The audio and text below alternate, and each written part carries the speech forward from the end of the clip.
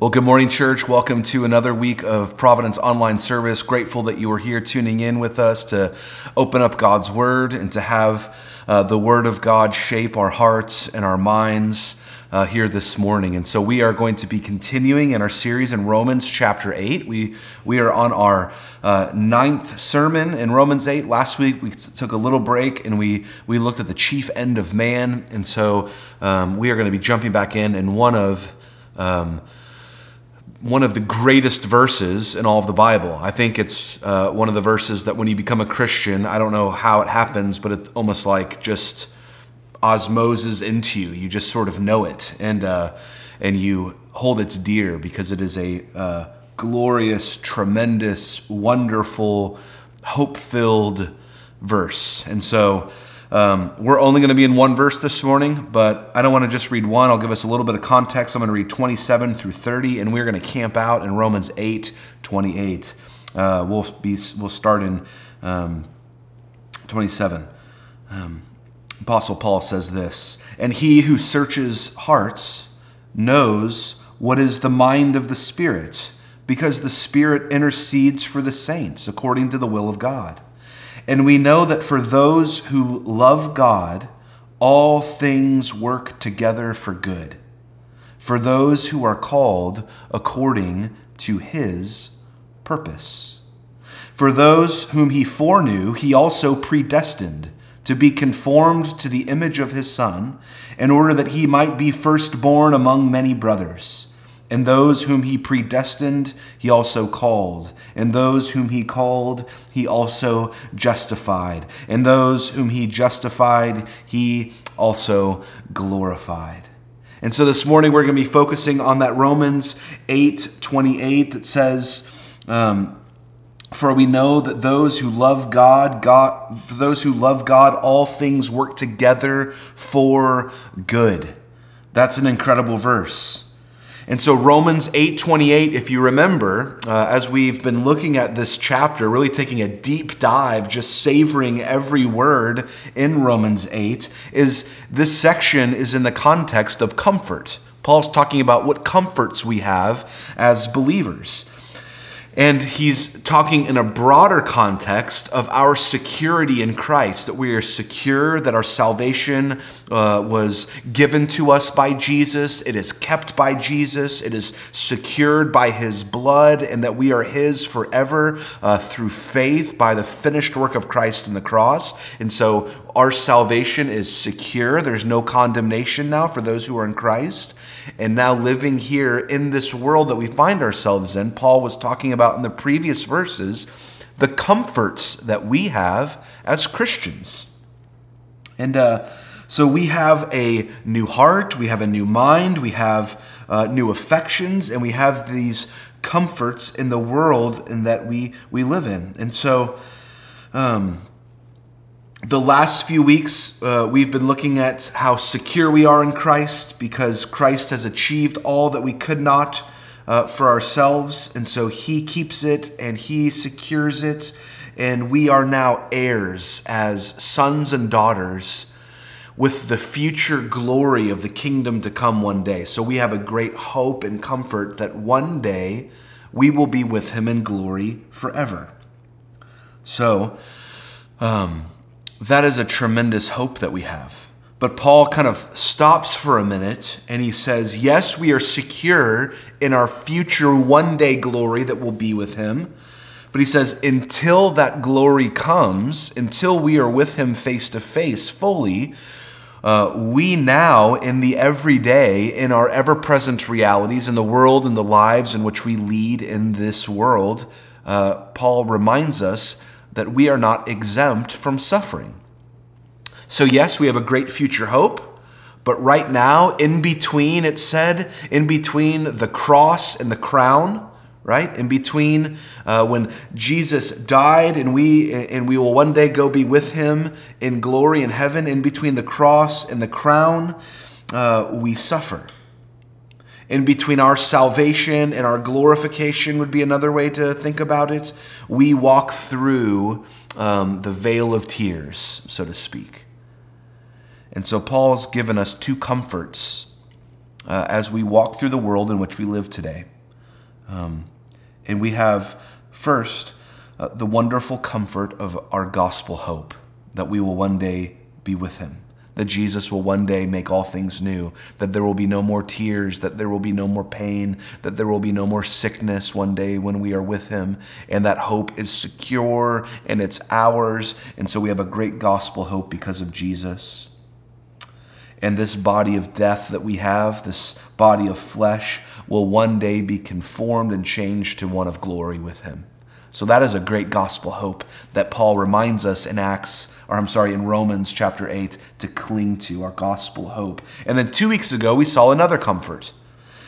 We saw this tremendous comfort that wasn't just a hope of one day us being with him, which that is a wonderful, tremendous hope. But he says, well, right now, Paul says that you have been sent by God, the Holy Spirit of God, to live with you, to be with you, and to be your helper in this world in which we live today. So we have the comfort of a gospel hope, and we have a great comfort of the Holy Spirit of God guiding us, leading us, convicting us of sin, showing us the way, illumining our path of where to go. And so we have the comfort of the helper of the Holy Spirit in this life in which we lead today, which we walk through in the context of suffering and pain and sometimes hardship. And so we learned that we're not orphans. We're not just left here alone to figure it out, but God has given to us his very best in the Holy Spirit. And now, today, in our text that we just read, we're going to be looking at the final comfort that he's going to talk to us about. And this comfort, we're going to take 2 weeks to look at because it is, you could spend 20 years looking at this and not fully mine the riches that are in this. But we're going to spend a couple of weeks because it's so rich and it's so good. And this final comfort that Paul is going to say as we're living life, as we're walking through this life that God has called us to lead here today, he says this final comfort is the sovereignty of God. The sovereignty of God. And it means that no matter what happens in between the cross and the crown, no matter what happens, no matter what takes place in between our salvation and our one day going to be with him face to face, God is in total control.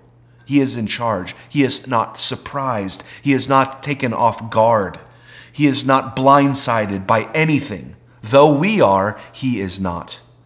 The sovereignty of God is a tremendous comfort right now in this life in which we lead. And so what does this mean practically?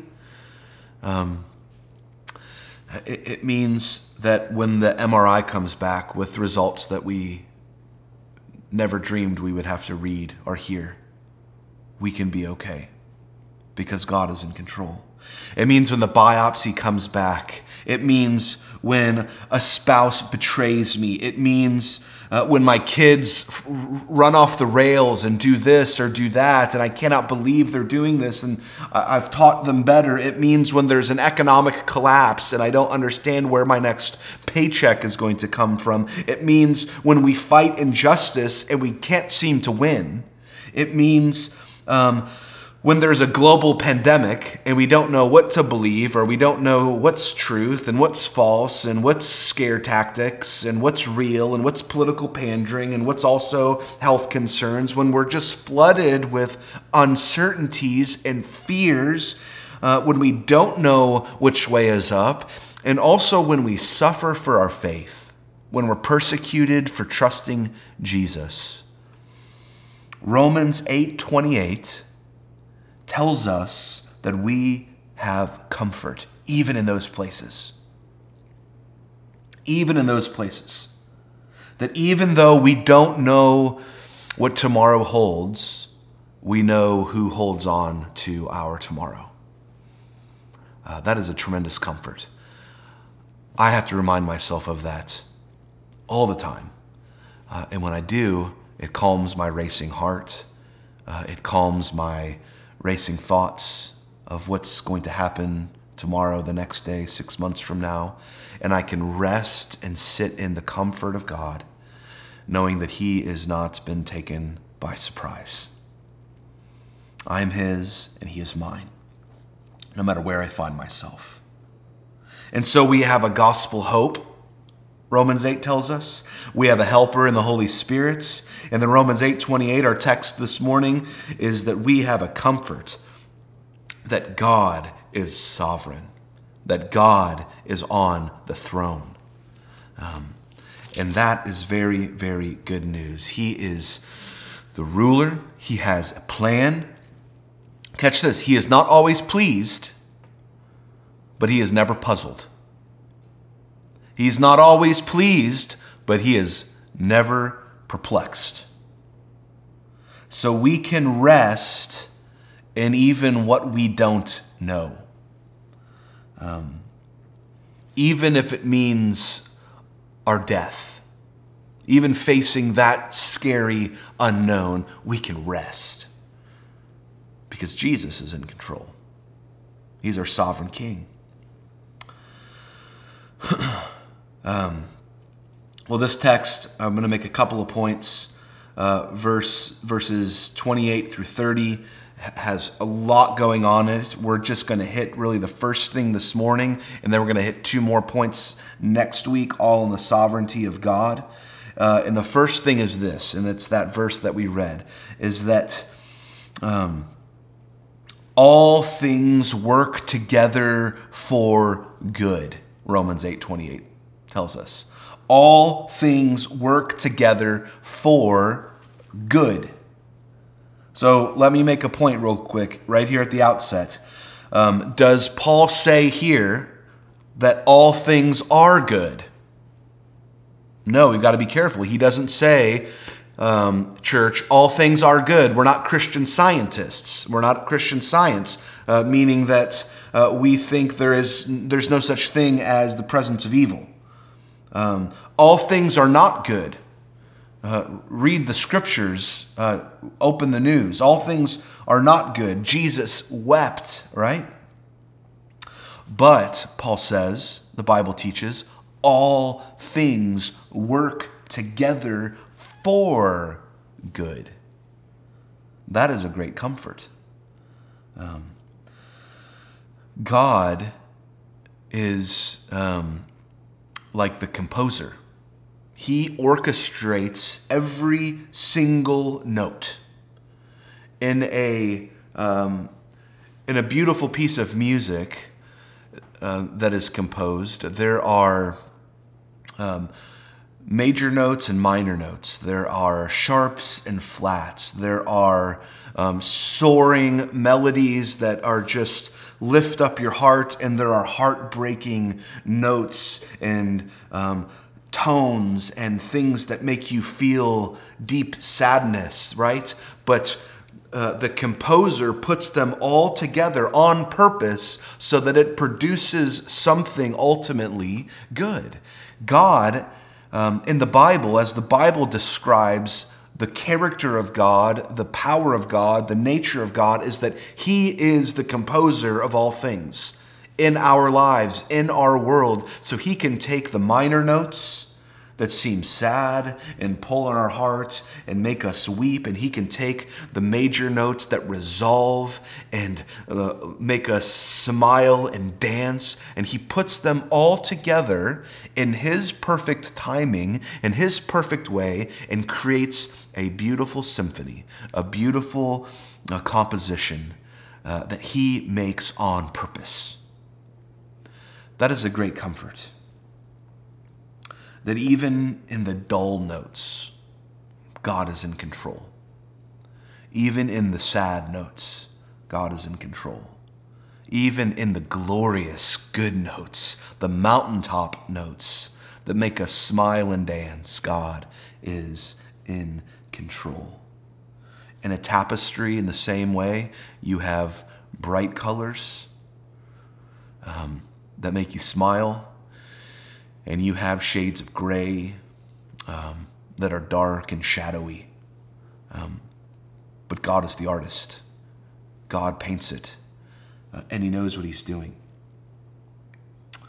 And so when evil things occur, and they do,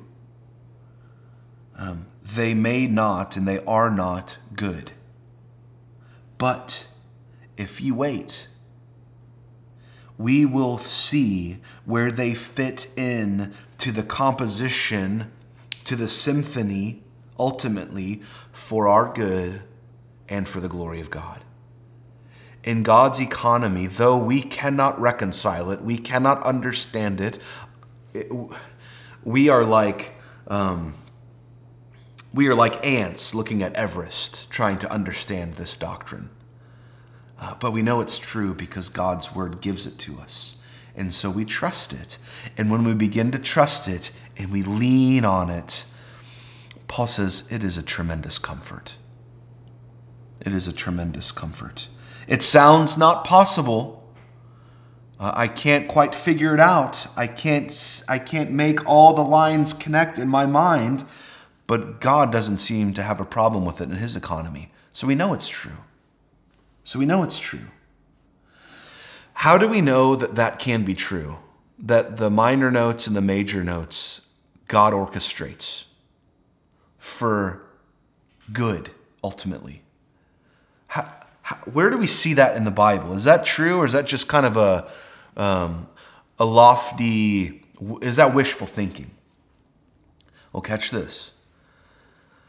What was and what will always be the worst act that ever occurred in human history?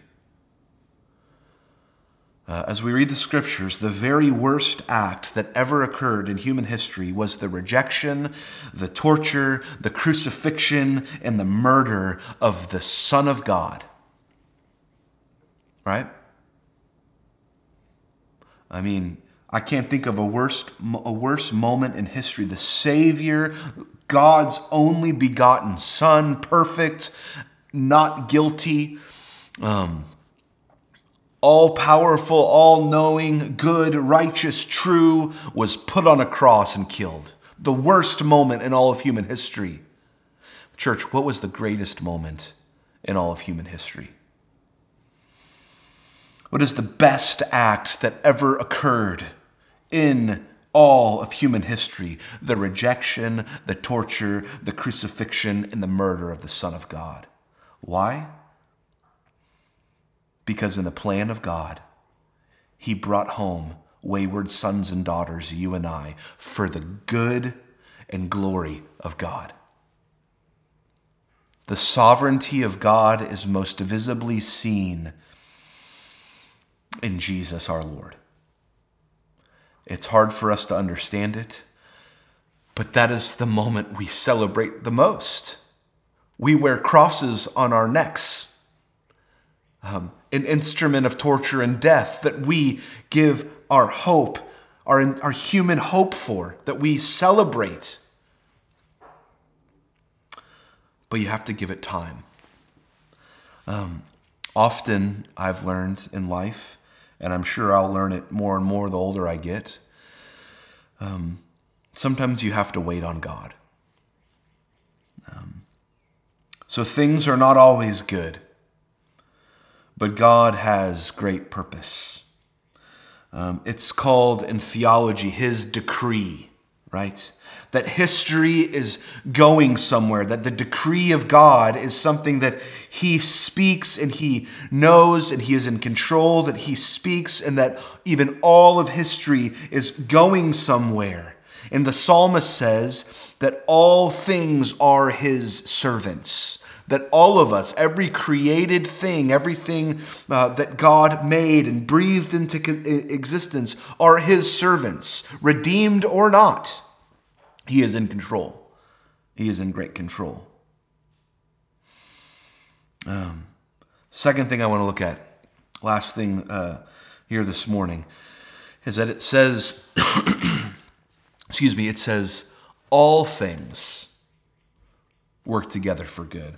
All things. All. What does that mean?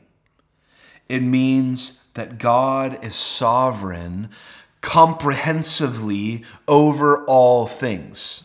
So that word sovereign, when we think about it, it's this idea of total rule and reign. The sovereignty of God is the theological word for the reign and rule and decree of God over all made things, over everything. And so it says all things.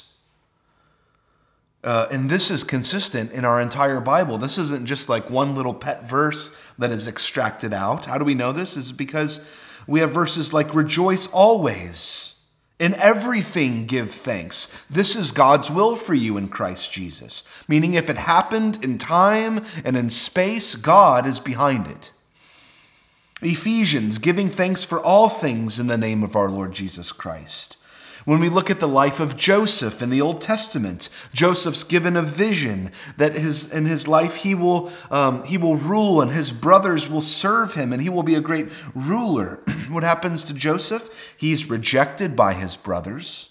He's sold into Egyptian slavery with an illegal rap on Potiphar's wife. He's put into prison. Even the guy in prison whom he helps out forgets all about him and leaves him.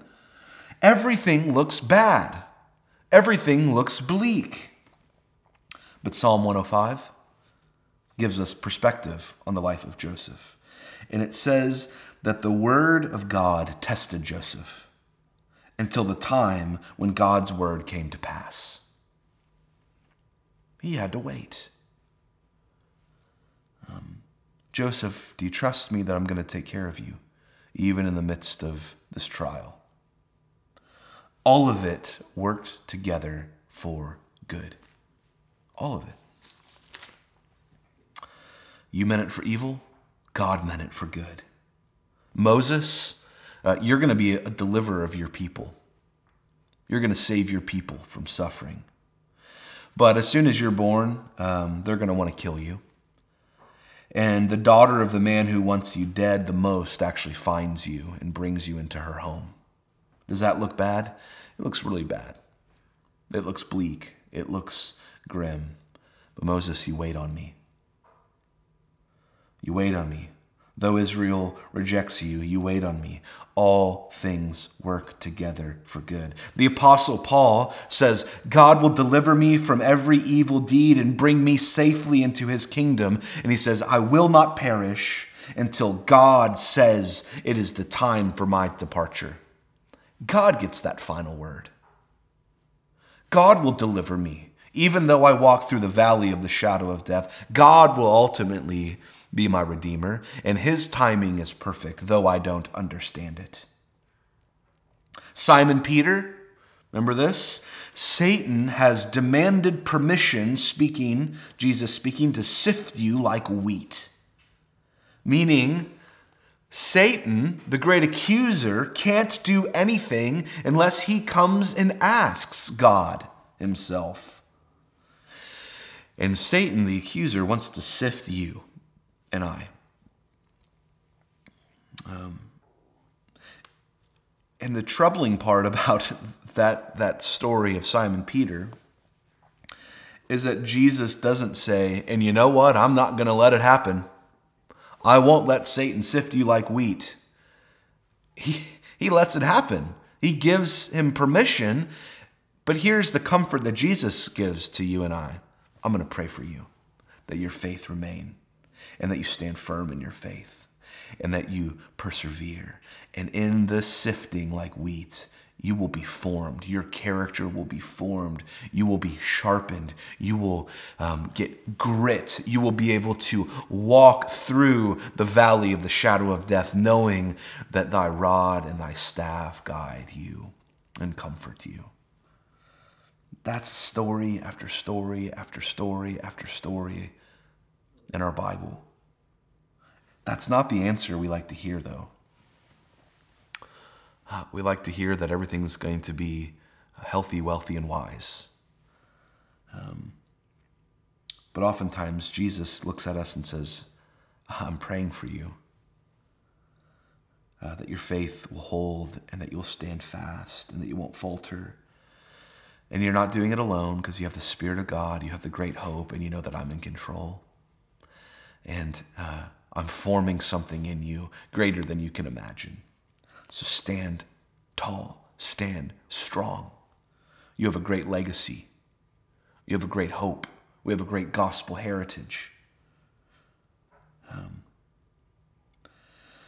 going to pray that you will be better walking out of it for your good and the glory of God. That, church, is sovereignty.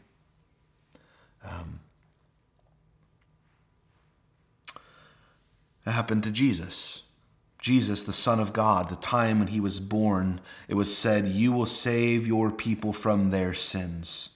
Remember the angels, glory to God in the highest, and peace on earth and goodwill toward good men. And yet, Jesus, you are betrayed, you are rejected, you are lied about, you are crucified. And yet, all of that happened to our Lord by the predetermined plan and foreknowledge of God, the Bible tells us. All things work together. This is the wisdom of God. His ways are higher than our ways. But this is a great comfort for us, church. If you never think about the sovereignty of God, that is a warm blanket at night that we need the most. Or that's a bad example in the middle of 200-degree Houston weather. That is a really, really strong air conditioning on a really hot day, right? It's comforting. It's so comforting. And I found in my time in ministry that a lot of us, some of us more so than others, have walked through some extremely difficult things. I've cried with many of you about them. I pray for you often when I think about them. You are or have walked through some extremely difficult things. We get stretched in life, don't we? None of us gets a pass. Some of us, to a greater degree than others, walk through hardship and suffering. Every one of us walks through this. None of us are exempt from this. And I guarantee you this. Every man and woman in life, when you talk to them, talk to our older saints in the faith, when you ask them what is most significant in their life, what was most shaping in their life, what was most galvanizing in their life, none of them will point to bounty and blessing as that which shaped them the most. No one will. I have never met anyone that said this. You know what shaped me the most?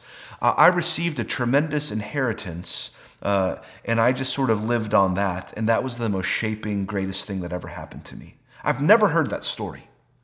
Every great story, every heroic story, every good story is marked through suffering. And it forms you, and it shapes you, and it grounds you, and it gives us grit, and it helps us trust things beyond just ourselves. That's the sovereignty of God. That's how God has written it. Now, quick example.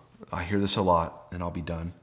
I'm here in my home. I love my house. I love my blurry bookshelves in the back here. But if I came home tomorrow and everything was burned down, that would be a very bad day, indeed. I would weep. I would be sad. I would weep even more if anything were to happen to any of my loved ones in a tragic fire. It would be awful. It would be bad. It would be sad. As Christians, what I don't want us to do is this. As we relate to one another in life and in hardship and in suffering. Don't walk up to me and say this. And don't walk up to your friends and say this. Well, you know what? Accidents happen. I'm really sorry about that. It was just an accident. It was just accidents happen. We think that that is so helpful in the moment, but it's not. It's putting a Band-Aid on something that is not true. And when I wake up the next day and I think this, well, accidents happened. Well, if that's true, then my life is at the whim of a spark and in a fire. And God's not really in control. That the universe is governed by fire. I'm at the mercy of someone else when they cross that yellow line and has had way too much to drink and plows into the car. Right? Is that person in control of our realities? Accidents happen. That doesn't help me. That doesn't help me at all. Drunks don't control the universe. You just told me in that statement that accidents happen, that God is not in charge. You told me that the guy that had the fifth of scotch is in charge. You told me that sparks of fire are in charge and they're random and it's an accident. That your kid is sick and that viruses are in charge. And God doesn't operate like this. He doesn't, when we get up there and see him, he's not going to say, man, I had really great plans for your life, but that cancer thing, that really threw me for a loop. That virus thing really caught me off guard. I had wonderful plans for you, but the alcoholic that decided to jump in a car, I didn't see that coming. I don't know what to think about that.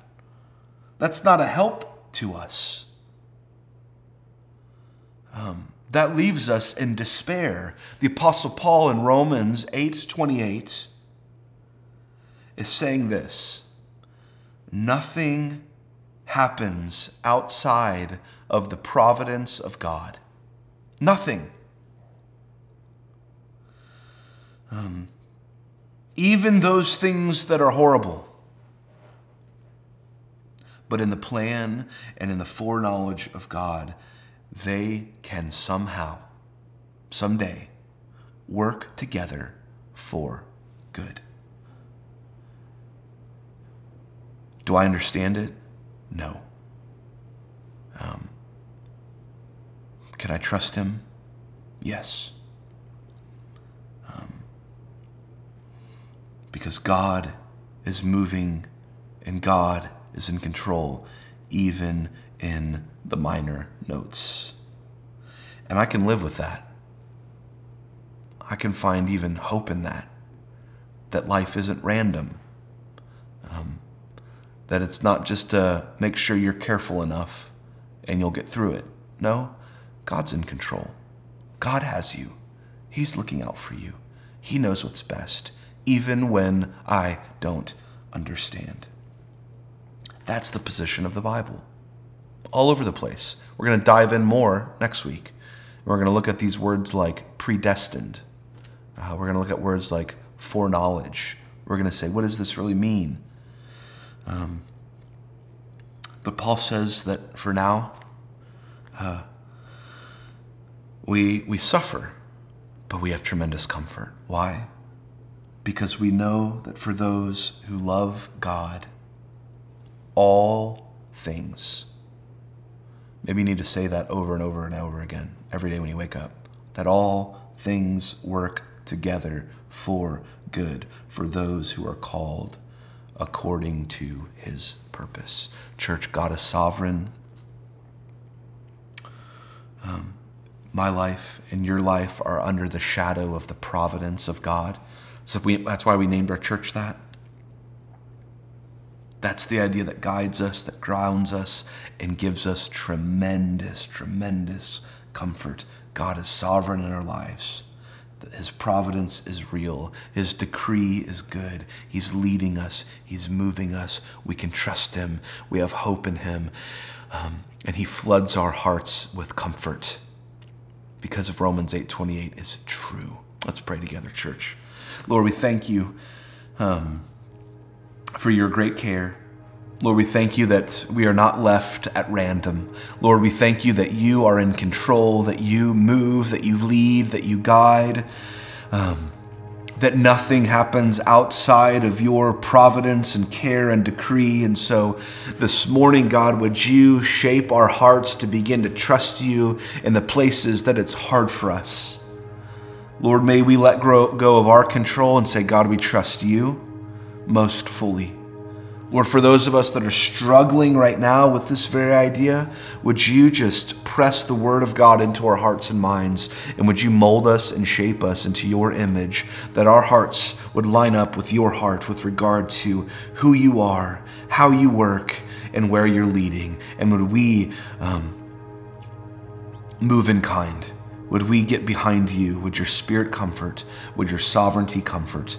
And our great hope would be rooted in the gospel and love you. In Jesus' name, amen.